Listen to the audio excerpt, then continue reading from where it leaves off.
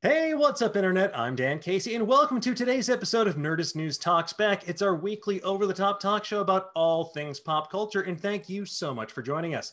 Now, on today's show, we have a doozy for you because Tim Burton is at it again, and this time he's moving in with the Addams Family. Plus, the Power Rangers are also getting rebooted. Again, I know I feel the exact same way as you do. And from there, we'll talk about everything from The Mandalorian Season 2 to what exactly is going on with Zack Snyder's Justice League and Oscar Isaac possibly joining the Marvel Cinematic Universe as Moon Knight. All of that plus some Halloween trivia on today's Nerdist News Talks Back. But before we get to all of that, let's meet today's amazing panel. So first of all, she's a writer and critic for Slash Film, the host of the Millennial Falcon podcast and the Trekking Through Time and Space podcast. It's Wai Chen Bui. Hey, thanks for having me on. I am so stoked to have you on today. We're going to have fun. Now, next up, she's the host of the Something Scary podcast. You've seen her everywhere from Hunters Entertainment to Collider Video to DC Daily to right here on Nerdist doing all sorts of amazing interviews. It's Markia McCarty. Hey, Dan. Hey, everyone. Excited to talk about our stuff today. Yeah, this is going to be a fun episode. We're going to get into it. Now, last but not least, she is a writer extraordinaire for outlets like IGN, Esquire, and Nerdist, and her graphic novel, The Haunted High Tops, is available now. It's Rosie Knight. Hey, thank you so much for having me back. I'm so stoked to be here. This is such a rad panel. And yeah, Haunted High Tops, art by Fran Bueno, amazing artist. So yeah, always going to shout. Yeah, I have to say, I love the cover image alone, like super chilling stuff. It's getting to write a kid's horror comic is like my dream because I grew up with Goosebumps and Are You Afraid of the Dark and all that kind of stuff. So that's really cool. Yeah, got to scar a new generation of readers. The dream. All right, folks, let's get this show on the road. So it's time for our weekly segment that we here at Nerdist like to call, Should You Still Be Wearing a Mask in Public This Week? Well, let me think about it real quick. Yes. The answer is going to be yes until there's a vaccine, and then probably for quite some time after that too. But anyway, don't be a fool. Wear a mask. Be responsible. Anyway, moving right along. So speaking of horror, this is the most intentionally spooky day of the year, Halloween, is coming up later this week, this coming Saturday. And while this year has kind of felt like a nonstop horror movie in many aspects, I imagine that many of us right now are turning to horror movies, TV shows, anime, etc. for a thrilling, chilling escape this spooky season. So for our viewers out there, and more specifically for me, I'd like to know from the panel, what's your favorite underrated or underseen, underappreciated horror story that you love sharing with others? So, Wai Chen, let's start with you.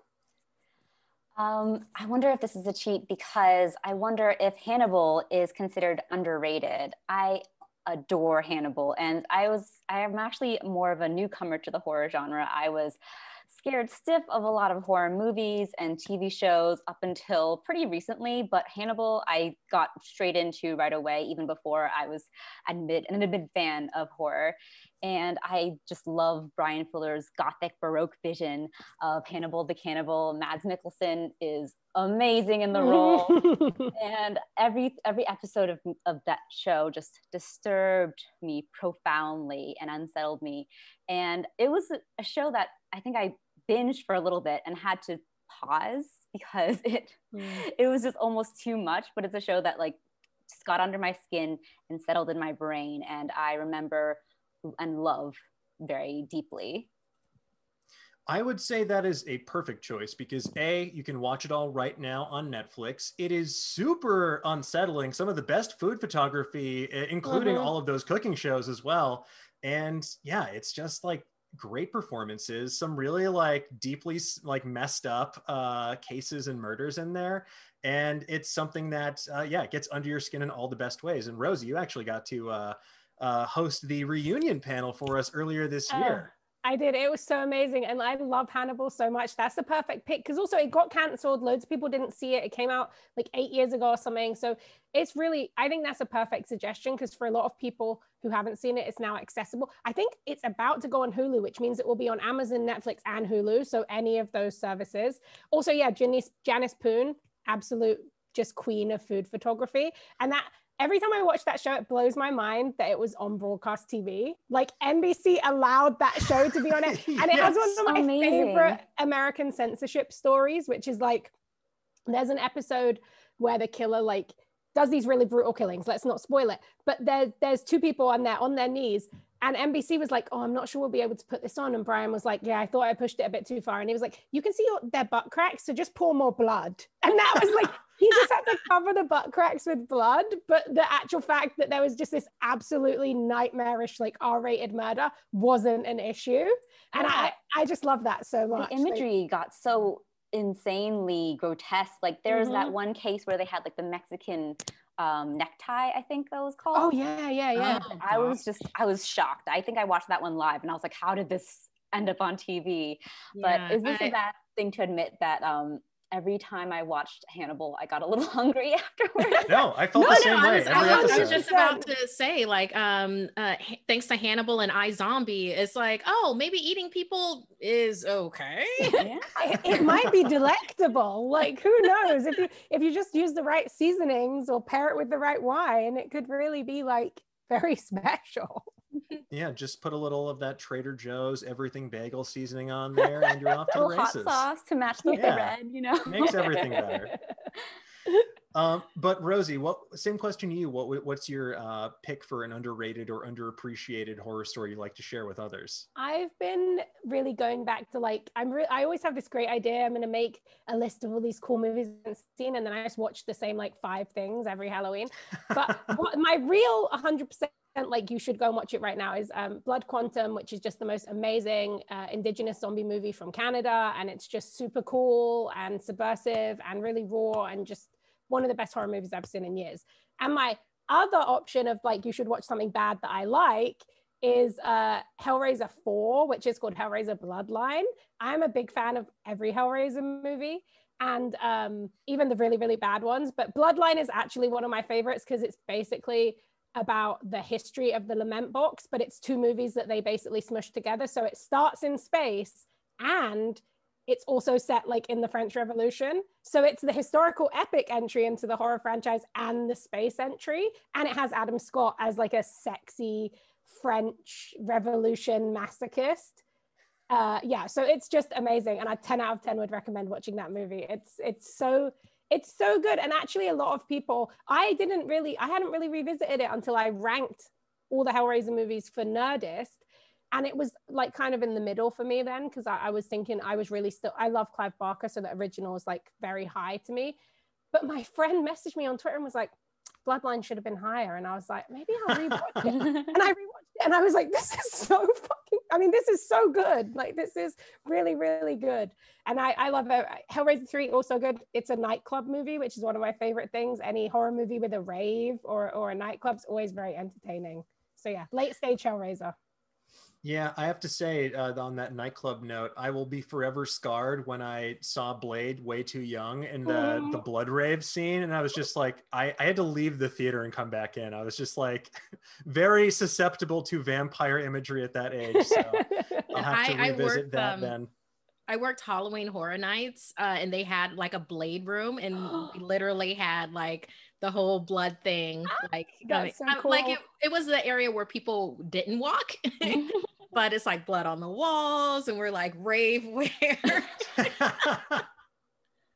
Oh my God. I like the idea that there's a hidden rave section of Halloween Horror Nights out there somewhere as well. But Markia, what would your pick be for this? Well, I am a huge horror person. Like, it's ridiculous.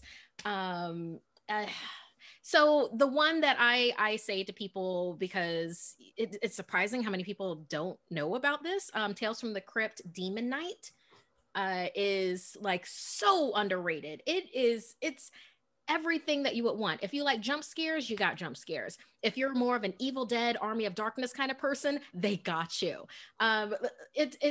If you like your just like grotesque, like, oh my God, why are they, I feel like it's on my skin. If you're that kind of person, Demon Knight has got you. If you're a person that likes to have social commentary along with your horror, like kind of like how Jordan Peele does with Get Out and the such, then they have you. Jada Pinkett, before she was a Smith, is the lead in this. You have Billy Zane as the antagonist, and he is, believe me when I say it, is him at his Billy Zaniest.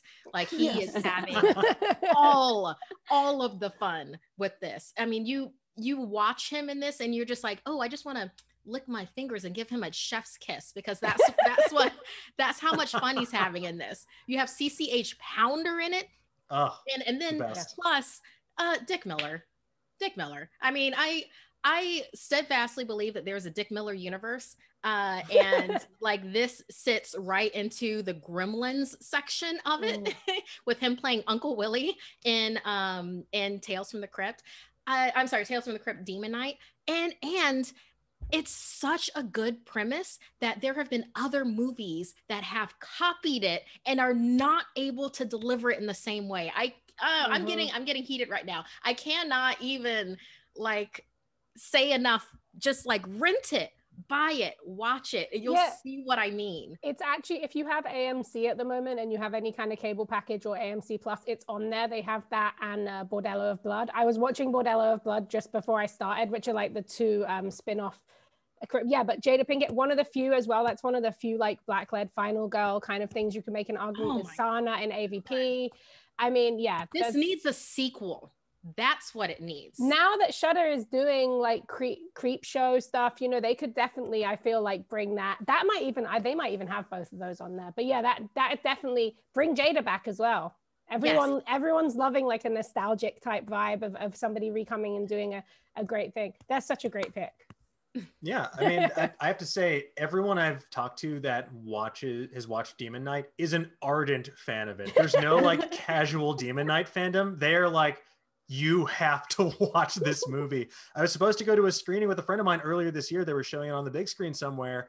But then, 2020 happened. So now I'll have to watch it at home instead. So thank you for refloating that to the top of my mental Netflix queue. So I'll definitely add that to my list. But for my recommendation, I would go with, it's more of a psychological thriller, and it's by one of the all-time great anime directors, Satoshi Kon. It's called Perfect Blue. And it is a fascinating look at identity, celebrity, and fandom in a very creepy, unsettling way. Highly recommend you check it out. It just got remastered, I think, in a year or two ago. It's a pretty short movie too, so I don't think you'll regret it. But let's move away from horror recommendations to something that I don't know if anyone asked for, but is happening anyway, because they're creepy, they're kooky, they're mysterious and spooky, and they're ready for a rebooty. I'm so sorry about this. They're the Addams Family. Yes, I do regret saying that, but here we are. Last week, news broke that Tim Burton is looking to reboot the Addams Family with a brand new live action series. So my first question is, why? And my second question is, what would you want to see from Tim Burton's Addams Family? So Markia, let's start with you on this one. Okay. So why? Money. Yeah. What I would want to see, I mean, if we're going to have this, thing, then I would not want it to all be from the perspective of Wednesday Addams. I know that it has definitely leaned in that direction. And I believe I was even reading some things today about it where it's just like, oh, it's going to be Wednesday Addams in today's world and everything. Yes, we love Wednesday Addams. We love her, but it's the entire family. And I mean, keeping in mind, we've done a very heavy Wednesday Addams focus when it comes to movies, when it comes to just TV properties in general. And then of course that brings to mind, I'm sure everybody here has seen it, Melissa Hunter's Adult Wednesday Addams series that she did online. If you haven't seen it, watch it. I mean, that's like sweet spot Adult Wednesday Addams. So what I would want is I want to focus more on the family within the world again, because that's the thing. That's the embracing their differences and then seeing that out in the world. It doesn't all have to be from Wednesday's, point of view or so much focus on her. I mean, because come on. I mean, Morticia and Gomez, like horny on Maine 24/7. I want to I love that chemistry. We need that. It's more than Wednesday. And if they really want to get into it, let's see some more of the extended family. Let's see some cousin It, in there. I mean, and who's going to play cousin Jim Carrey? Maybe Jim Carrey. I think he'd love that. Yeah, I like that as well, like making the focus on the wider family and not just having Wednesday be our POV character, because we get so much of her POV from already existing Addams family, whether it's the animated series or the movies. I'd love to see almost like a Goldberg style framing device from the Thing's perspective, where it has voiceover and just frames each episode. Just that like weird, creepy, crawly hand, because I don't think the Thing gets enough play. But I'm You curious, know, it'd be a really good thing with that. If y'all remember Enre, the cat, where it was just like Ollie the cats, yeah. Henri the cat. Have something like that for for a Thing. Yeah. Oh my God! Just have him ride it like a little skeletal cat mount. But I'm curious, what do you make of the Tim Burton of it all? How do you think that a filmmaker and creative like that can enhance or add his own flair to something like the Addams Family? So, Hua Chen, let's start with you. So I kind of sighed a little bit when I heard the news that Tim Burton was doing an Addams Family series, because it's just so expected, you know? And I feel like Tim Burton has been creatively stunted for the past decade, even more.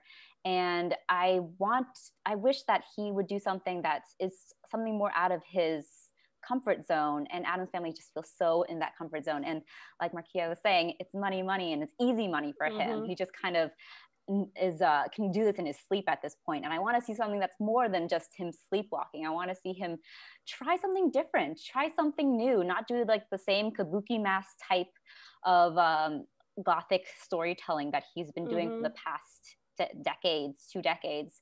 So I just wish that I want him to do something more interesting, maybe more funny, comedic.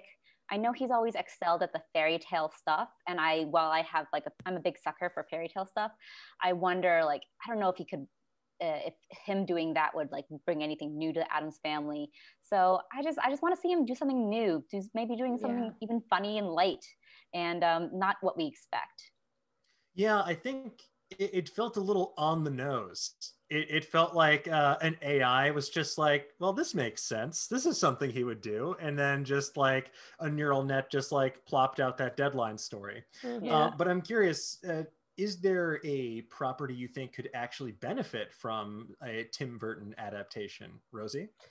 I do. I just want to quickly as well, just quickly, because it's still on the Tim Burton of it. I mean, this is a guy who said that like people of color don't fit his aesthetic. So to me, I'm just like, why are you like, what does that even mean? And especially when like Oscar Isaac and Ruth Negga are like the dream Gomez and Morticia, if you're going to do something new. That would be so good. Yes. Everything you guys said, I think is totally true. Ironically, I think if Tim Burton has had some personal growth, has some good people around him, is willing to change the idea of what the Addams Family is, even though everyone knows Gomez is Latinx.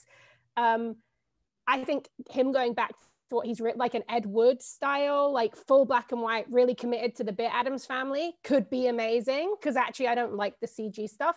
I agree with Hoido's, like, I would like, what if he did something like, not that we need it, but like a I Love Lucy style or Bewitched or something that's like, he can take that campy joy and that he loves and kind of put that twist on it. Because I feel like ever since he really left the deep goth aesthetic, like the Batman Returns kind of stuff, he's, you know, Alice in Wonderland, all that high CG, it doesn't really work. So something, maybe trying to change the tone, like doing something that's funny. And because Alice in Wonderland was another thing where for years people were like, that would be the perfect Tim Burton project. And it happened, and it was like, was it though? Same with Dark Shadows, you know? So it being kind of so expected, I think could be the problem. And could be like mean that there's something kind of lacking there. And I think that as the weirdest thing is in a prestige TV landscape, I was just thinking of, did any of you guys watch Alias Grace? It's like this super amazing, okay, it's so amazing. It's well, I thought it was really great. It's on Netflix. It's a Margaret Atwood story adapted, and it's about a woman who is a murderess, maybe. And it's just about her kind of life in prison and trying to get out of prison in like ye old days. But it's all directed and written by Sarah Polley, which you would just never expect, right? And that's the kind of thing, like Tim Burton could be doing all these kind of weird prestige shows and just doing like Karen Kusama, just going and directing an episode here or an episode there and feeling out his feeling for TV, rather than anytime something being announced, it's like this, oh, it's going to be his show, his aesthetic. It's like, just go and make some good TV if you want to do that. Like there's so much space for directors to take on new, weird, exciting projects. And it doesn't always have to be about them first. It can be about like the storytelling and the show first. So yeah, it's a lot. I sighed very heavily when I heard it because I even loved I liked the new Addams Family. It wasn't as good, that the animated film, it wasn't as good as the classic stuff, but like Markia said, it's completely from Wednesday's point of view. It's all about Wednesday fitting into this wider world. So it sounds like they're just retreading what they did like a year ago, which seems kind of wild to me too. Yeah, I think they're hoping that we'll all think that 2020 was this weird fugue state and not remember anything that happened before or after.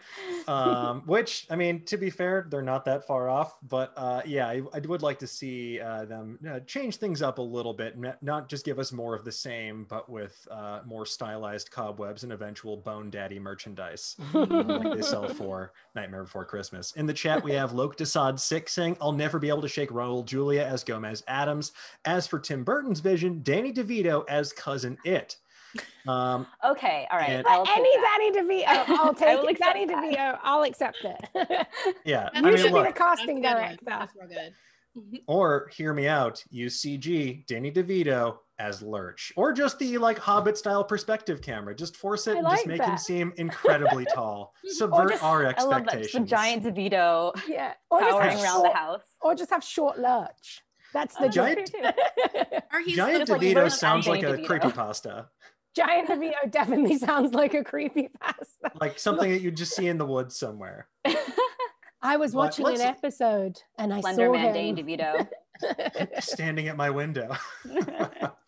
Anyway, let's leave this reboot behind and talk about a different reboot because, folks, Morphin Time is a flat circle because the Power Rangers are once again getting rebooted. Last week, the Hollywood Reporter reported that the I'm Not Okay With This creator, Jonathan Entwistle, is shepherding a new series of TV and movie adaptations for everyone's favorite Super Sentai squad. Now, this is coming just 3 years after the 2017 reboot, and it's supposedly going to be part of a connected story universe that across multiple platforms. So I'm curious how, I mean, I don't know why they can't stop rebooting Power Rangers, because I understand like there's a new Power Rangers series almost every year, but those are part of a kind of like broader continuity because you're incorporating all the Super Sentai footage from Toei and the original stuff. And it has like a loose, like they all feel part of the same universe. But with this, it sounds like they're really starting from scratch. So is the shared cinematic universe model still viable if you're not something like a Marvel or a DC? Rosie, let's start with you on this one because I see you shaking your head. I'm mad about the whole thing. I love original Super Sentai. I'm a fan of Power Rangers, even though I do think this all goes back to this problem that Saban had for a long time, and I think Hasbro has too now, where they basically denied any connection to Super Sentai. I watched like a 20th anniversary thing made by some geek website, and it was a big deal, like a documentary. They never mentioned Super Sentai once. They never mentioned Toei once. They basically talked about it as if the people in the show were doing the stunts. And I was just like, what is going on? Like, what is this fake mythos you're building? The main reason that, you know, the cinematic universe tie-in model, it can work, but I don't think it's the most powerful thing. Look at the stuff that DC's been doing that people like the most, you know, Aquaman, that's just completely random, campy magic. Like Joker, I hated it, but people really liked it and it has nothing to do with anything. You know, I loved the 2017 Power Ranger movie, even though it was not to do with Toei. And I think that was the biggest problem, was no action, but they were such lovely children and I love them all so much. They were such sweet, good kids, and the characters were really good and the writing was good and they played the Power Rangers theme. And I thought it was on the way to doing something good, but I think it's a toy thing. It's weird because I don't think toys sell that much and they still sell a lot of toys from the Power Rangers series. But it must be something like that because I don't get it. I don't get why, if the last one didn't work, wait a while. And if the last one didn't work and it's not to do with Toei, get Toei back involved. Like, people want to see those crazy acrobatics, or cast stunt people, you know, like they did with the original Mighty Morphin. Exactly. Yeah, I think that. Sorry, go ahead. We all have so many Power Rangers thoughts. Yeah, no. I'm just like piggybacking off of what Rosie said, and the only reason I can think of, like, they're you know, like all this cutting ties, all this rebooting, is that it feels like it's money reasons. I mean, it feels like it's like, okay, we're going to rebuild with this. So then we only have to pay people up to this point for utilizing everything. Yeah. And it's like, no, don't do that. That makes things bad. It's like, oh, you're already building off of the name for it. So just like go ahead and you're standing on the shoulders of giants without giving the giants their due, type of a deal. And it's like, please just share. Please just share that wealth. You're tapping into this fan base that, you know, it's been decades of time being built up to this point. So just like respect that and embrace it. Yeah, and I think that we've seen enough like dead cinematic universes at this point that it's been proven that this model of going cinematic universe first doesn't work. RIP Dark Universe. So it's Dark Universe. Yes, it just seems like a failed strategy from the start, and something that is so financially motivated that it's going to turn off any fans who are dedicated to the franchise, because they know that it's just a cash grab and a soulless one at that. Yeah, and if you look at, there's a report from a website called the Illuminati, which great name, and the report said that Hasbro is looking to end their relationship potentially with Toei, the Japanese studio that produced the original Super Sentai show and the footage that's been used in every US Power Rangers series for nearly 3 decades now. Now, obviously that could mean like major changes for the franchise moving forward, especially if that means they have to make their own source material, but I do think that is going to be a huge divide in like what we can expect from Power Rangers past and Power Rangers future. Now, I saw someone in the chat, I believe it was Megalo Blazemon, who says he's absolutely hyped, especially if it's tonally similar to the comics. Now, the Boom Studios comics have been doing some really fascinating stuff, but they're still relying on that old canon. So I'm curious. I feel like they're probably going to go back to the Mighty Morphin Well and like sort of resurrect these characters that were such a touchstone for so many people. But I think that you diminish its effectiveness. It's like with Spider-Man. People were exhausted by the time we got to Tom Holland. And if Tom Holland hadn't nailed it, then I think people would just be burnt out on Spidey. Like, I love Spider-Man, but even I was rolling my eyes when Sony and Marvel were like, guess what? Someone else's uncle died and now he's a Spider-Man. It's the same thing with like, guess what? These 5 teens from Angel Grove have, they found a guy in a tube and now they have cool suits. Like, you have to like establish some continuity. You have to respect the fan base because they are super passionate. I've been fortunate enough, I got to moderate some panels at Morphicon and stuff like that in the past. And everyone I've talked to, they're awesome. They're super passionate about this. They're super passionate about Tokusatsu, about Super Sentai stuff. They care about this and they just want to see something that's good. So, you know, I don't want to knock the intent of the creatives involved because I'm sure they are trying to put their best foot forward, but it's hard not to feel cynical in the face of so many reboots in such a short amount of time. And also, if that report proves to be true, I'm a little worried about what that means for the future of Power Rangers. Maybe it's what they need to succeed in the modern era, but I question it from a fan perspective. So I think like the whole, I think like the whole thing of like who they've chosen to do it. Like, I know everyone loves that show and the comic is really powerful and stuff like, but it's like gritty white kids. Like you're taking something that comes from like Tokusatsu. Why aren't you using the fact like that is an incredible property that is just has built-in kind of history, and you can, I don't know, I just feel like it's such a waste to lean away from that. And I also think now people love Tokusatsu.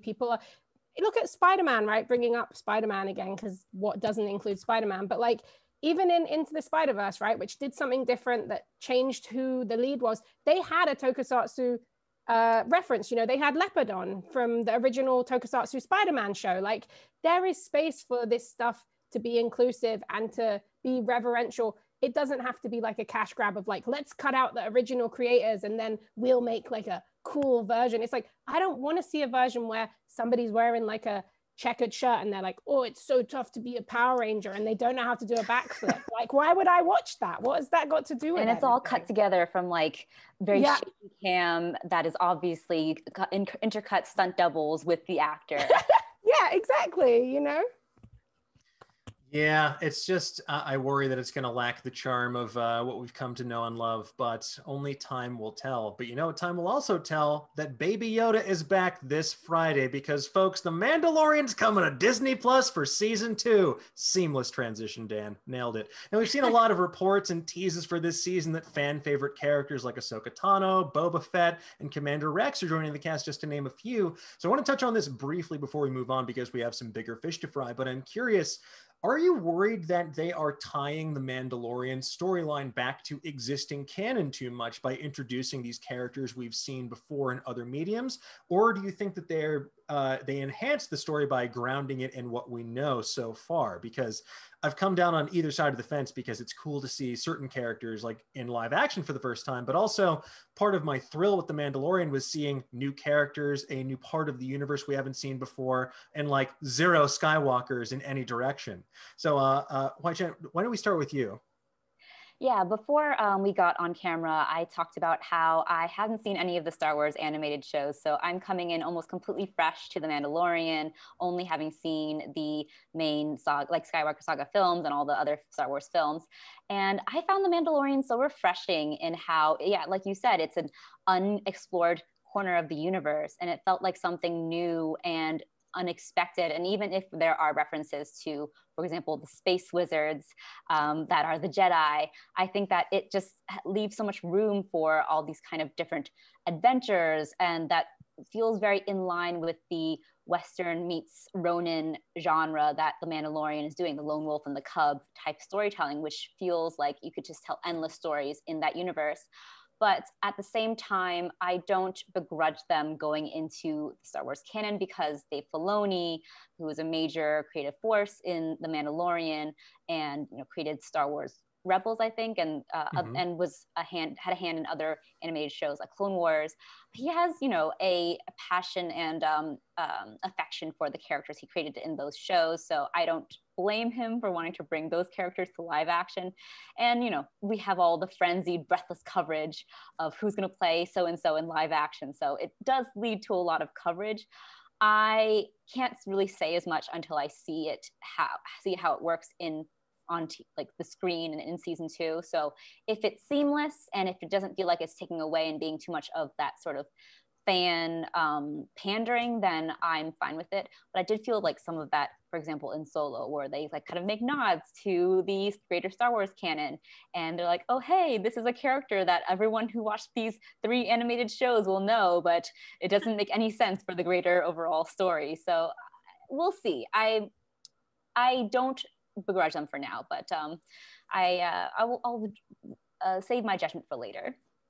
Yeah, as long as they don't tell us how Baby Yoda gets his last name, I won't begrudge them too much. And I hope that some of these characters are there to provide maybe some context and fill in some holes in the canon to maybe tie things back to it. But I do sincerely hope they keep charting their own course because, as you mentioned, that has been one of the most exciting parts of this series. It feels new. It reminded me why I love Star Wars, because it's this vast universe full of all these larger than life characters, and seeing a new flavor of that has been really special.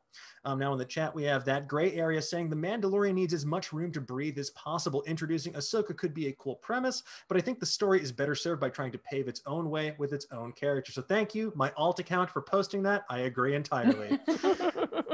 But let's move away from the Mando for a minute, and well, I guess for the rest of the show, and talk about something that I think there's been no controversy about in any way, shape, or form. I'm talking about the Snyder Cut, because holy reshoots, Batman! Zack Snyder's Justice League, which is coming to HBO Max in a 4-part miniseries, keeps getting bigger, with reported budgets of $70 million and counting, new characters being added seemingly every day. Many are wondering if this is a crisis on infinite reshoots. What's going on with this film turned miniseries? Now, most recently it was reported that Jared Leto is returning to film additional scenes as the Joker, the character he portrayed in Suicide Squad.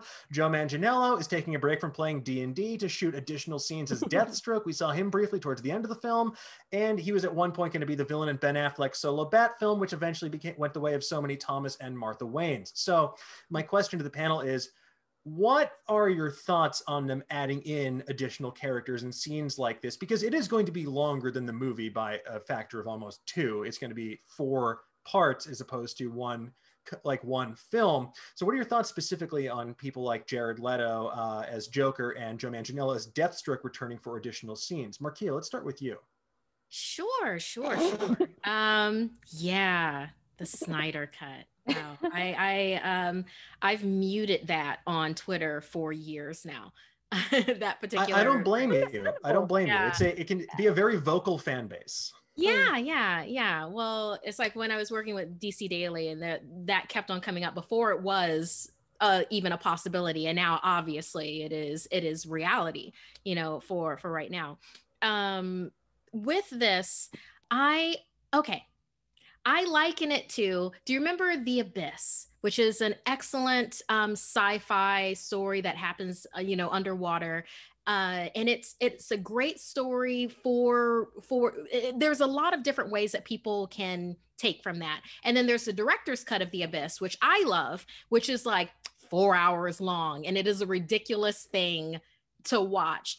But because I love The Abyss, I also enjoy the director's cut, because for me, then it's just like I get to see all around the corners of this film that I already love. Taking that feeling and then putting that on the Snyder cut. So with that, there are people that love this film. They love everything about it. I'm not one of these people. I am not in love with this film, but I respect that there are people that do. So in that case, if this reality for them has now happened where they get to have the Snyder cut, they get to have their director's cut of this movie that they love so that they can see around the corners and everything with it. If that's what we're doing, then fine. Do it all the way right. Go all the way, kick that volume up to 11. Make sure that Ray Fisher and Amber Heard get their scenes. Make sure they get their scenes in. If you're doing it for everybody else, you're definitely going to be doing it for Cyborg and Mira. It's like, tell the whole full story if you're going to do it. Do I believe that this was a necessary thing? No, but I don't sign that. That's not me. I'm not necessarily the demographic for this, but the demographic that they are focusing on with it is going to love it. So that's what I have to say about the Snyder cut. Yeah, I mean, I have to say, I think that was very well put. I think as well, it's interesting because, it's easy to focus on that extremely vocal fan base. But I am also, Zack Snyder originally left this project under very sort of tragic circumstances, very dealing tragic with a personal tragedy. And so I always try to remind myself that maybe this is a bit of closure for him to be able to make sure that he got to put out the product that he wanted to at the end of the day. $70 million is insane. Anyway, you slice it for a movie that came out several years ago. It is. And that was supposedly complete. Yes. Yes. Exactly. That was problem. Supposedly complete. I mean, you could definitely tell that certain things were Frankenstein together, but that is the nature of these things. Like, they were dealing with sort of extenuating circumstances. But I wonder, because the way this is ballooning, it almost like, it reminds me of like that episode of Parks and Recreation, for example, where Chris Pratt's Andy Dwyer is trying to make the perfect anthem, I think for either Lil Sebastian or Pawnee. And he just keeps adding to it, like a riff on the Beach Boys a little bit, where he just keeps adding more and more insane and like out of the blue, like we need a children's choir, we need an orchestra of didgeridoos, and it just feels like that to a certain degree. I'm curious, do you think these reshoots can actually enhance what we got when we saw the Justice League versus what Zack Snyder intended, Rosie? I think that Markia puts so much stuff really, really well. I think that it is very interesting to see who gets to have $70 million to make a TV show out of their movie that didn't do well. My biggest thing about this is like, do I think it's going to make it better? For me, probably not. Like, I really did not enjoy that movie. And I went into that movie with a very open mind. I love Funny Dad Aquaman. I loved that terrible cover of Come Together Now. And it was like them, and they're like, I was like, you know what, if this is going to be like a funny dad superhero movie, and it was not for me. I can tell it was Frankenstein together. And aside from the vocal fandom part, which we'll leave out, I don't think there's anything wrong with like a director's cut of this movie. I would actually, when people were like Snyder cut, I was like, oh, a director's cut. Like, yeah, why not? $70 million to reshoot characters who were never in this movie that's not a new cut of the movie. It's a new movie. And like, my biggest question is like, if I just start talking about the Yan cut, does that mean Warner Brothers is going to give Kathy Yan $70 million to make a Birds of Prey miniseries that is like about Black Canary or something? Because if so, then maybe I'll start doing that in a polite way. I think that's my biggest issue is like, I think it is good that any artist gets to create something in their way. Like, artistic freedom is very cool, but who gets that? Who gets to make a movie that is ostensibly, if rumors are to believe, was a flop? Like the same with, you know, we don't really know how much Justice League or Batman versus Superman cost, but they both were very expensive and they both didn't make very expensive money back that you would expect. Who gets $70 million? That's the question I have. Like, you know, I don't love it. I don't love what it represents, but in my dream world, would I love for it to be this really thing that pays off? It will never be so many people and what so many people had to put up with, in my opinion, but it would be great if it was good. I would be really stoked if it was good, and if Ray Fisher felt like he finally got the respect and kind of the place he was meant to have, and if they did that work. You know, Joe Manchin, really fine. He's a good Deathstroke. I love the Titans Deathstroke. S.A. Morales is like 10 out of 10 casting. So, but yeah, I mean, it's hard for me to have any feelings other than like, that's interesting. Yeah, I think that's definitely part of it. Like, I'm kind of just like raising an eyebrow every new headline I see, because it doesn't feel real in a certain way. It feels like a money laundering scheme at a certain point, because it started with like $30 million, which was the cost of digitally erasing Henry Cavill's mustache instead of giving us Trucker Superman. And now it is more than double that. If we get Mustache Superman, maybe it will be worth it. If they just give him his mustache back. But you could just do that by having like some talented youth deep fake that version in, and it would look just as convincing as his horrifying grin at the beginning of the movie. So I don't know. We'll see what's going to happen there. I want to make sure we have time to move on to this last topic as well. So we're going to bid the Snyder Cut adieu until 2021, when we all watch it for 900 hours straight. Okay, so folks, let me just jump right into this. That's no moon. It's a Moon Knight, because it's specifically Oscar Isaac leaving the galaxy far, far away, reportedly, for the spandex-clad climes of the Marvel Cinematic Universe. On Monday, multiple outlets reported that Oscar Isaac is in talks to join Marvel's Moon Knight series for Disney Plus as the titular Moon Knight, Mark Spector. Now, for those who don't know, I have a full deep dive into Moon Knight's comic book backstory right here on Nerdist, but suffice to say, he's a mercenary turned vengeful avatar of an ancient Egyptian god turned TV producer, turned crime fighter, turned now streaming service superstar, I guess. So my question to the panel is, what are your thoughts on Oscar Isaac's casting in this role, especially in light of the fact that he seemingly didn't enjoy his time with Star Wars, so why would he want to sign up for the Marvel experience? So Huaqiang, let's start with you. Well, this isn't the first time that Oscar Isaac has been in a Marvel or Marvel adjacent superhero movie. Last time he also played a comic book villain with equally Egyptian ties. And this time he won't get to be covered under prosthetics and just put his hand on a TV and say learning the entire time. So I'm assuming it's because he's a bit more of a fleshed out role than that. I love Oscar Isaac. I think he's one of our most talented working actors today. And I think that he has a chameleonic presence and also a big charismatic quality to him that makes him one of the few like potential movie stars, like the big stars of today. And I think that while he was so charming in the Star Wars saga, it didn't quite serve him as much as it could have. And here he gets to be a lead in his own superhero series and get the spotlight. So maybe that's what I'm kind of guessing is the appeal for him. He finally gets to be a lead and be as charismatic and play with so many personas, as you said, because this character, I think, has dissociative personality disorder. So he gets to not only have a superhero spandex role, but also have some chewy, dramatic weight to the role. So I think that that's like part of the appeal to him. It's got that sort of cross market appeal.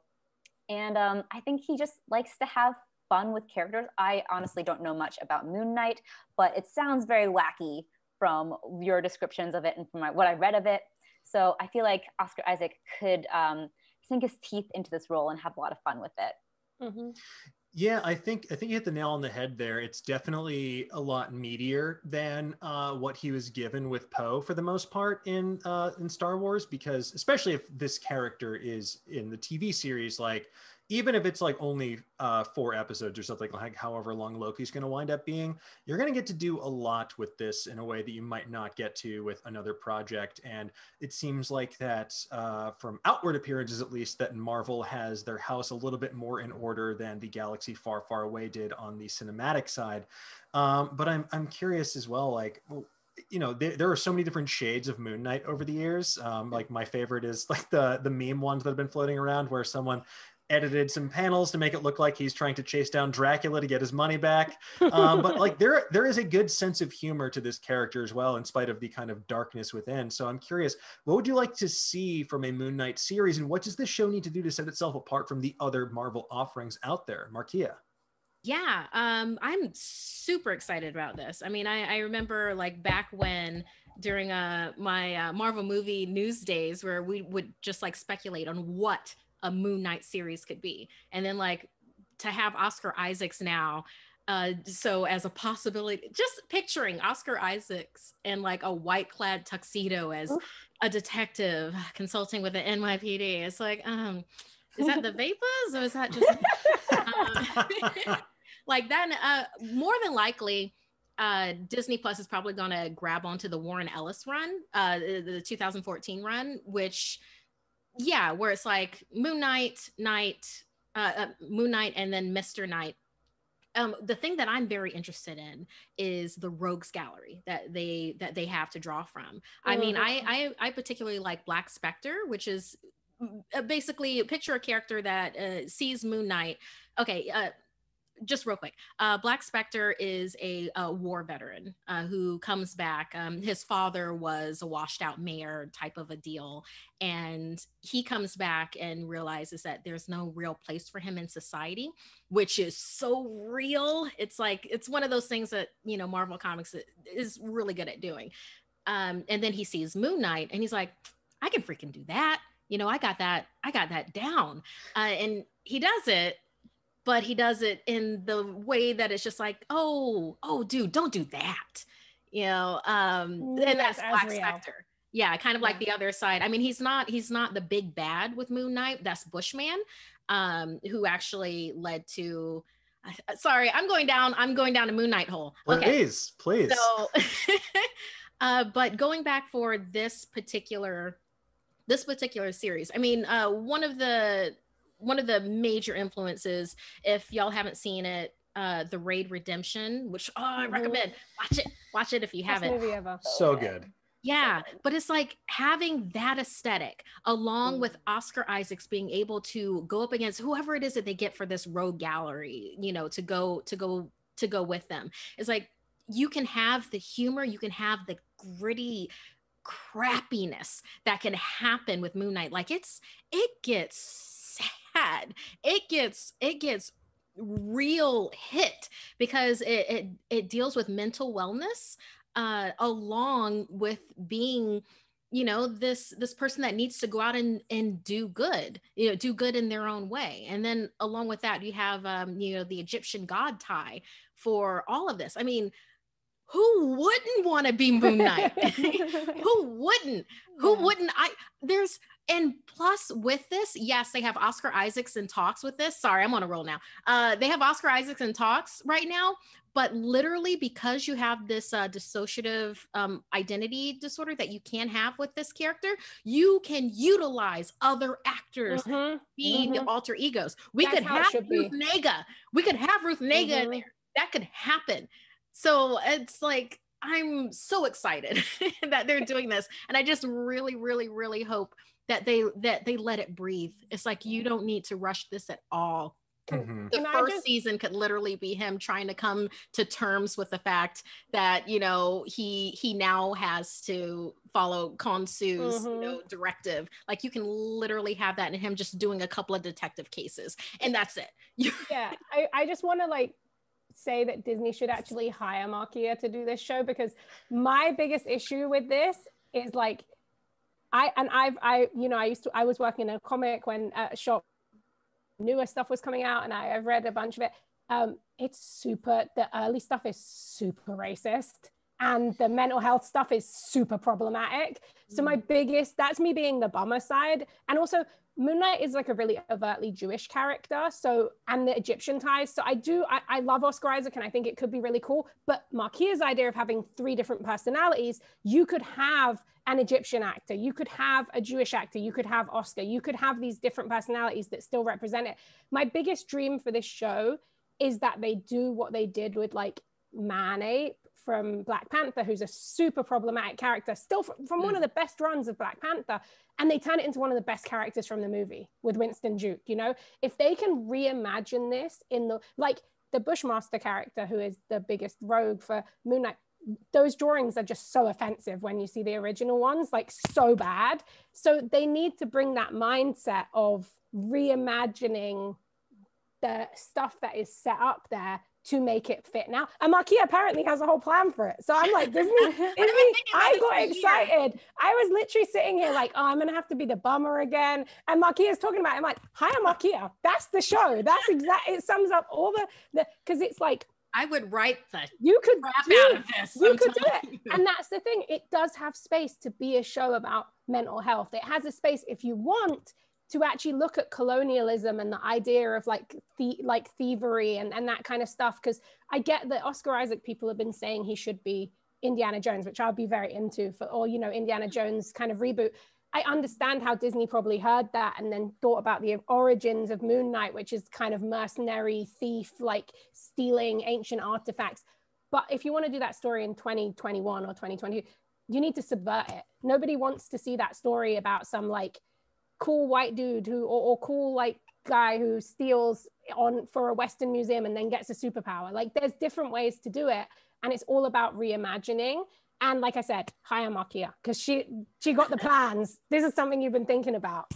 Yeah, I love that idea about the different actors portraying these different personalities as well, because I've seen some reports out there. They were also eyeing actors like Nick Kroll and Daveed Diggs for the role, but just all 3 of them as the different aspects of Mark Spector. So fun. Because just having those 2 in your brain would be phenomenal. I have to say. Also, that's a dream pandemic show. Even if you just do Oscar playing 3 characters, or you cast all 3 characters, if you can build that show around just those 3 personalities, you can be shooting in a way that's actually safe for people going forward, and you can get that show made.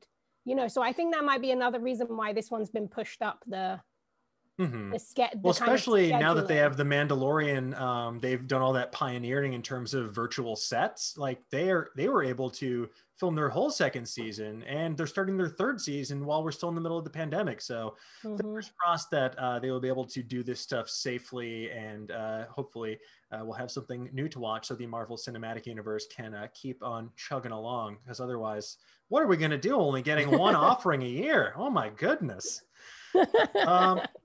Well, that said, I'm very excited. And Kevin Feige, we'll give you Markia's contact information after this. Thank you. I know you're in the chat right now. You watch every episode. Thanks so much for being a supporter, K-Dog. We really appreciate it. But now it's time for a little thing we like to call Nerdist News Trivia. We're done with the news for the day. So it's time for some good old-fashioned Nerdist News Trivia. Now, we here at the Nerdist News Talks Back Institute for the Trivial Arts like to connect our trivia to the barest of threads. So given that yesterday was the the 42nd anniversary of John Carpenter's Halloween hitting theaters, we're going to celebrate with some Halloween trivia. So, does my panel have a pen, pencil, or crayon, something to write with, something to write on? Fantastic. Okay, let us begin. So, what was the original title for the movie Halloween? Was it A, All Hallows Eve, B, Michael Came Home, C, The Babysitter Murders, or D, The Prowler? Which was the original title for the movie Halloween? A, All Hallows Eve, B, Michael Came Home, C, The Babysitter Murders, or D, The Prowler? I like Babysitter Murders because it sounds like a Lifetime movie. Yeah, I mean, it sounds like the next evolution of Netflix's sprawling babysitter verse because they keep making shows with babysitter in the name. All of those titles sound pretty good to me. Yeah. So Yes, Must be producer the Adam best. cooked up some guess. wicked trivia I today. took a guess this too. will So just this be will the be fun. best Hopefully you title can read this. out of that. All right, let's see those Personal. answers, folks. Dun, dun, dun, dun, dun. I'm so sorry. The answer was, in fact, C, The Babysitter Oh, Murders. no! Oh no, I Yeah. thought that was Oh, it. we all got it People's wrong. Babysitter. That was the one we What were were like, the that one chances? was weird. It felt You too should've just asked preposterous me to to be say the true. name. Yeah, it felt like a I- Lifetime you know movie, what, like you next said, time- It Rosie. really does Next feel time like a I'm life. just writing it out. Yeah, just follow your heart. I'm sure that Yeah. if Right. Damn it. if I went on my TV right now and Googled it, I bet there's a Lifetime movie called The Babysitter Murders. I would bet on it. Oh, the babysitters on Netflix. There's 1 and 2. I recommend them both, but watch the first one first. Oh yeah, those are so Which one fun. has the murders? both? Triple Oh, feature of shit. the Babysitters and Babysitters Club. Yeah, don't get them mixed up. Shared universe. All right, question number 2. True or false, the Myers house was an abandoned home in South Pasadena that was later turned into a chiropractor's office. True or false, the Myers house was an abandoned home in South Pasadena that was later turned into a chiropractor's office. All right, let's see those answers. Because I want it to be true. I don't know. The answer, well, you're in luck because it's true. The house Yes! has been across the Yes. street, and it was the Algeria Chiropractic Center for a few years, but it's currently unoccupied.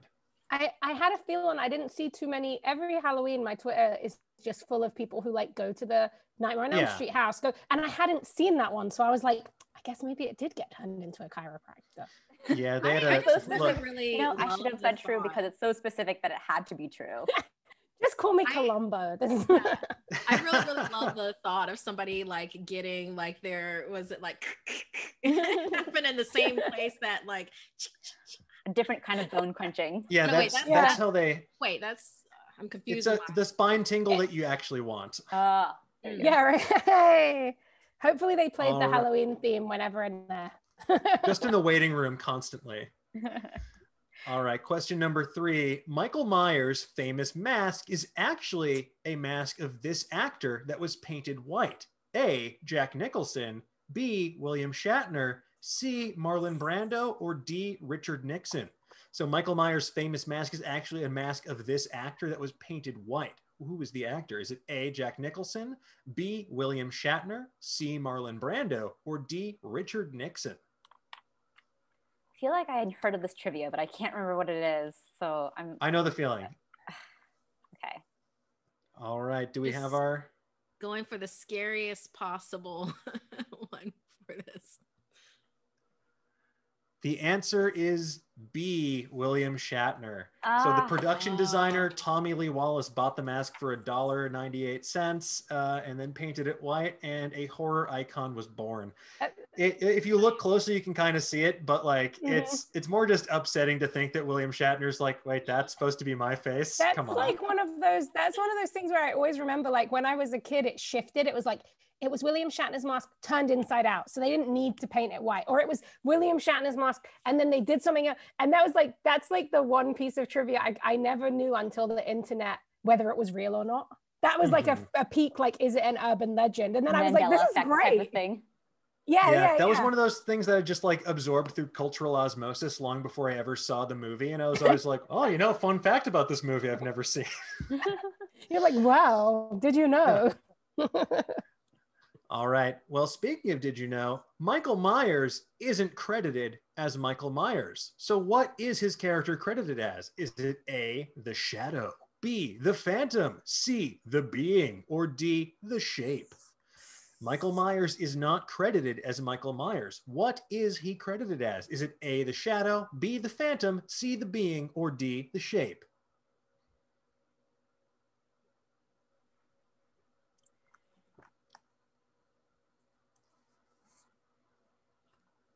All right. Do we have our answers locked Sure. in? Yeah. Okay. That's how, I mean, that's usually how I approach trivia as well. Yeah. All right. Myers Let's. is not my dude, obviously.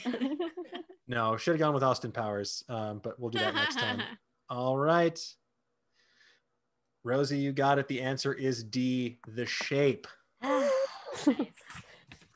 feel like, one, I'm a loser and this is the kind of stuff I know, but two, I feel like I've been, you know, that not the Slumdog Millionaire, that movie that you shouldn't watch, but in that, the idea is everything that happens is like, it's been leading to him knowing the answers. My Twitter feed has just been giving me these answers. I saw this hilarious argument about whether or not calling him Michael Myers or the Shape, like which one you should call it. That was like 2 days ago. People were so mad about it.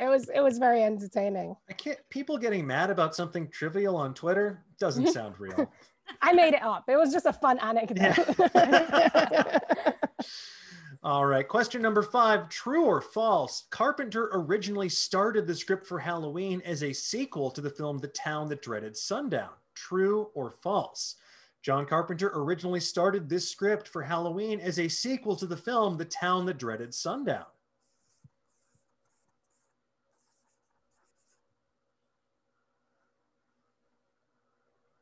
Yes.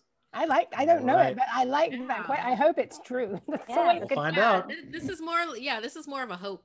I do that every time. Anytime it's one I don't know, I'm just like, I keep doing the exact opposite guesses of you guys. Well, you're in luck because it is false. Oh, Carpenter was a big fan. He was a big fan of Canadian slasher film Black Christmas and got permission to write a sequel from director Bob Clark, and that script turned into Halloween. So, sorry, Sundown fans. That's really cool trivia. Now Black Christmas is like one of the best movies ever made. So well done to him. Good choice. Am I misremembering? Is Black Christmas the one that has Garbage Day?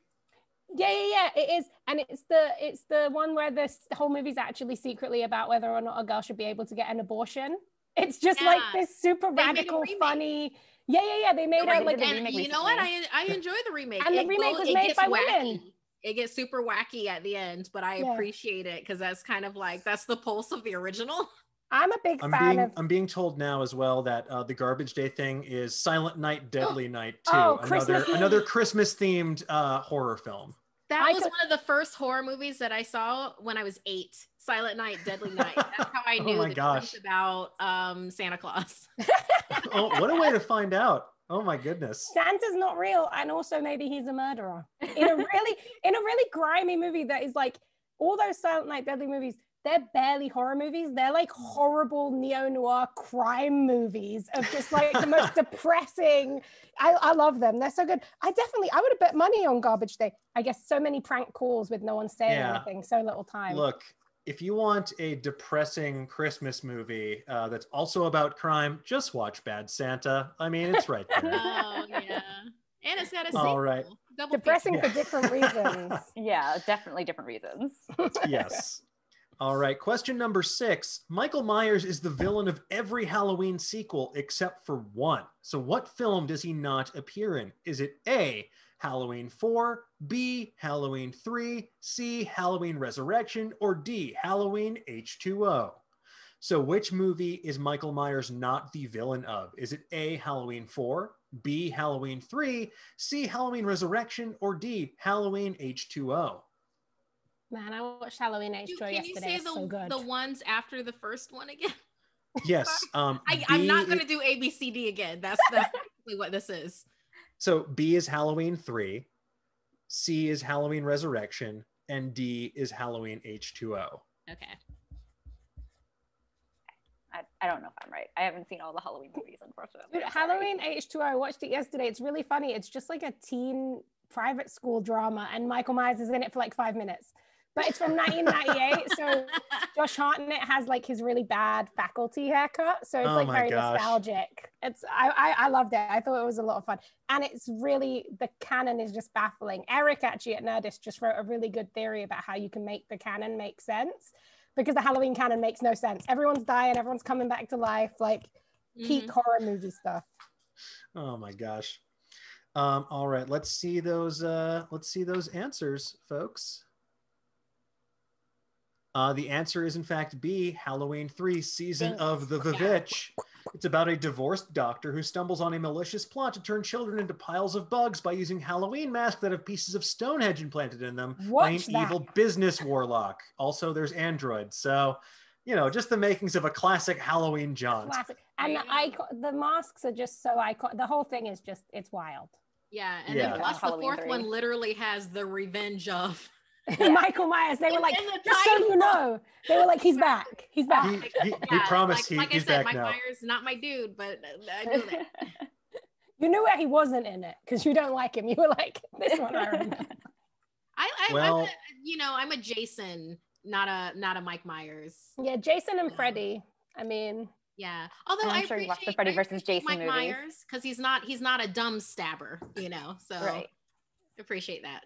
Yeah, Michael Myers. He's really he is important because he is the precursor to a Jason, a never-ending supernatural death machine. Yeah, somehow immortal in some way. Yeah, nobody knows why. And if you try and add it, it's ridiculous. It's like brought back to life by a psychic with an electric lightning bolt. That's actually real. That happened. Yeah, he's in space. I love Jason X. Jason X, modern classic, and Freddy versus Jason. Good stuff. All right, let's get into some Michael Myers lore on this question, number 7. Perfect. After Michael Myers commits his first murders as a child, he's found by his parents wearing what Halloween costume? A, Darth Vader, B, a clown, C, a ghost, or D, Spider-Man. So after Michael Myers commits his first murders as a child, he's found by his parents wearing what Halloween costume? Is it A, Darth Vader, B, a clown, C, a ghost, or D, Spider-Man? I wish it was. I'm not going to say that, but I have one that I wish it was, that it wasn't. Yeah. I know what I want it to be, so that's what I'm writing. Always a good way to go. Yeah. Yes, just a self-actualization. Did they change it in the reboot? I feel like they had a different one in the reboot than in the original. More than likely. Yeah. Rob Zombie. Now I'm confused over which one it is. Oh, that and they added more aliens. And he stabs first. He stabs first. That was an important change. Yes, Mike Clunky was his new name. So he really brought it full circle. All right, let's see those answers, folks. I wish it was Spider-Man, but it was B, a clown. It was B, a clown. It was B, a clown. Although, Markia, I do appreciate your spooky answer of ghost. because I didn't want it to be a clown. No one wants it to be a clown. That's how you wind up being a supernatural murderer. Yeah, I feel like Ghost would have been very cool. Why do we do this to ourselves? Why is it clowns and teeth and things coming in and out of eyes? A little Michael Myers in like a chic ghost outfit would have just been very cool. I'm here for that. Just with an oversized knife. Makia, add that to your Moon Knight. Just rewrite the retcon it. Have them watching a version of Halloween where he's a ghost. All right. So the Halloween franchise has had many sequels, most of them middling to not great. But which one? Yes. Well, look, I didn't write the question. Take that up with Adam. Which one of these actors has never been in a Halloween sequel? Is it A, Paul Rudd, B, Busta Rhymes, C, Joseph Gordon-Levitt, or D, Adam Scott? So which of these actors has never been in a Halloween sequel? Is it A, Paul Rudd, B, Busta Rhymes, C, Joseph Gordon-Levitt, or D, Adam Scott?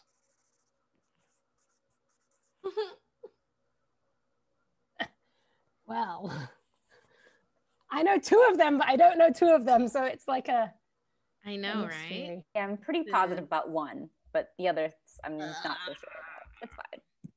Figure it out. I'm gonna write who I hope wasn't. Yeah, you're like, I like this person enough that I hope they didn't make that career mistake. Who knows? Maybe they had a lovely time. Yeah, I'll whatchamacallit. I guess I'll have to start watching the Halloween sequels as opposed to just knowing a couple of things about the original and watching that like a decade ago. If you want they're good nostalgic like 90s and zeros trash. There's the one of them, they're making a reality TV show in the old Myers place, and it is like incredible. In H2O, LL Cool J, who's not part of this question, is written in, and his sole role is a security guard who writes erotic fiction. So most of the time, he's just on the phone reading erotic fiction that he's written. I think I remember this. I think I watched a scene from this. What is that with LL Cool J? Cool J reading erotica. Deep Blue Sea, where he's like, and the camera be like, here's how you make the perfect omelet. This non sequitur. All right. Do we have our answers locked in? Yeah. Let's see them. Just because he was in Hellraiser, I'm going for Adam Scott. You are correct. It is Adam Scott. I thought Adam Scott was in. That would have been. He's in Hellraiser Bloodline, which Rosie brought up earlier in the episode, and I was like, "Uh-oh, I wonder if they're gonna remember." It would have been too powerful to have been in two bad horror sequels. I knew Busta Rhymes was in it. I knew that for a fact. He's in the reality Joseph TV Gordon-Levitt's in everything. So it was like a 50-50 for me if it was Adam Scott or Paul Rudd. Who was Paul Rudd? Which one is Paul Rudd in? I'm not sure off the top of my head. He was in Halloween 4, I'm being told from producer Adam. Interesting. Very excited. Yeah, I'm excited. Yeah, he's the guy that says, "Oh no, it's Michael Myers' revenge," directly to the camera. Trademark. Yeah, Joseph Gordon-Levitt, he is the first kill in Halloween H2O, and he's a sassy kid who's been kicked out of school, and he gets killed with an ice skate to the face. This doesn't surprise me. Oh, nice. Yeah. It's a good death. They do a lot I'm of being told invention. now that producer Adam lied to me right to my face. It's actually Halloween 5, and he plays Tommy Doyle. Oh, so they bring him back as okay. So that's who Paul Rudd plays. Yes. Yeah. Okay, cool. Yeah. I think I missed moving that on from that one. Question number 9. We're almost done, folks. True or false? Before making Halloween, John Carpenter, production designer Tommy Lee Wallace, and Michael Myers actor Nick Castle were in a rock band together. True or false? Before making Halloween, John Carpenter, production designer Tommy Lee Wallace, and Michael Myers actor Nick Castle were all in a rock band together. I'm doing a self-actualization answer on this one, guys. Yeah, this is also one like I think it's true. It sounds great. Oh, I know what I want to write, but then I know what I want to be true. You know what?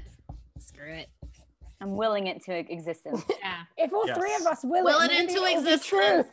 Well, you're in luck because it's true. Their band was called the Coupe de Villes, and they have an excellent music video for Big Trouble in Little China. So there you go. Oh, wow. Yeah. That's also, fun side facts. note, reminds me that one of my favorite video game composers, Nobuo Uematsu, who did the Final Fantasy franchise for many iterations, has a rock band called the Black Mages, which you should also check out. Okay, that's good. Oh, I need to check moving that right out. along. Our final his soundtrack for the Final Fantasy games. Yeah. They're so good. They're so good. They're all on Spotify too, so you can stream them to your heart's content. Wow. So question number 10, the fictional town of Haddonfield is in which state? Is it A, New Jersey, B, Massachusetts, C, Illinois, or D, Maine? So the fictional town of Haddonfield is in which state? A, New Jersey, B, Massachusetts, C, Illinois, or D, Maine?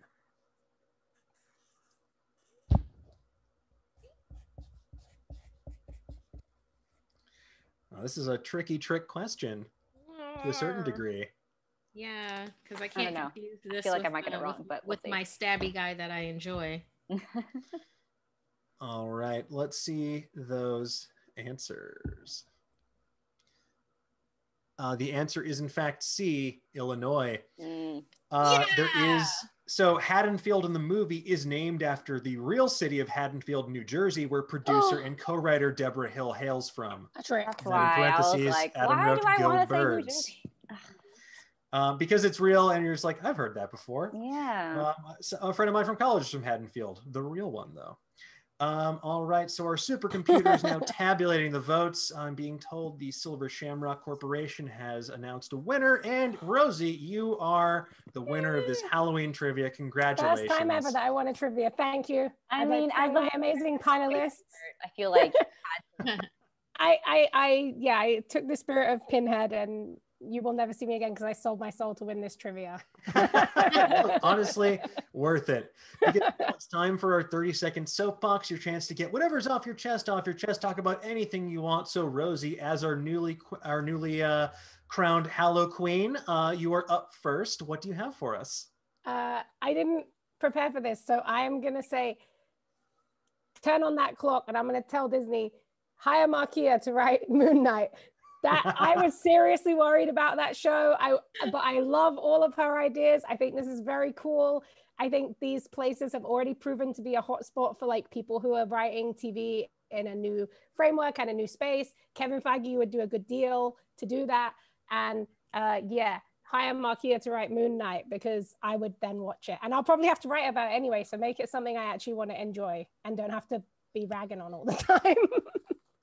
All right, Kevin, I know you're in the chat still, so you heard it here second. You already heard it here first, but now you've heard it twice, and a third time will make it legally binding. So hire Markia to write Moon Knight. Anyway, yes, I will just, exactly. Well, my alt account is there to float the idea in chat as well, but the real Kev Feige 420 is my third alt, but he's not the one that's in chat. Okay, moving right along, Markia, you're up next. What do you have for us? I will say that Rosie, you will get all the exclusives if I am ever on a Moon Knight project, which that would be so incredible for so many reasons. But I guess I'm just going to reiterate what I said at the top of all of this. Watch Tales from the Crypt Demon Knight, because it is literally everything that you would want in a horror movie. Let's say that you're more of a Hostel type person where you're just like, oh, I like slashers, I like Saw, Jigsaw, is the ish. Then it's like, yes, you're going to love Demon Knight. Let's say that you really loved The Nun and you're like, oh yeah, because it's a really good extension of, the Insidious universe and da da da da. And I'm like, oh, okay, great, cool. You're going to love Demon Knight, which predates this and does it better. I can't say it enough. And follow me on social media. Let's talk horror. Fantastic. Thank you so much. And last but not least, Hui-chan, what do you have for us? Well, you mentioned this in my intro, but I recently launched a podcast called Checking Through Time and Space, which is a watch podcast for Star Trek and Doctor Who from the viewpoints of a Doctor Who fan and a Star Trek fan who are trying to introduce the other to their favorite sci-fi shows. I am the Doctor Who fan. I am introducing Doctor Who to my co-host, Jacob Hall, who is a major Star Trek fan. And each episode we talk about an episode of Star Trek and Doctor Who. And we're going through Star Trek, the original series right now, as well as Doctor Who, the modern revival. And we're just going to make our way through all the shows, including all the new Star Trek shows and going back to classic Who. So we're in it for the long haul. And if you're a fan of either of those shows, check us out on iTunes, Google Play, Spotify, all the podcasting apps.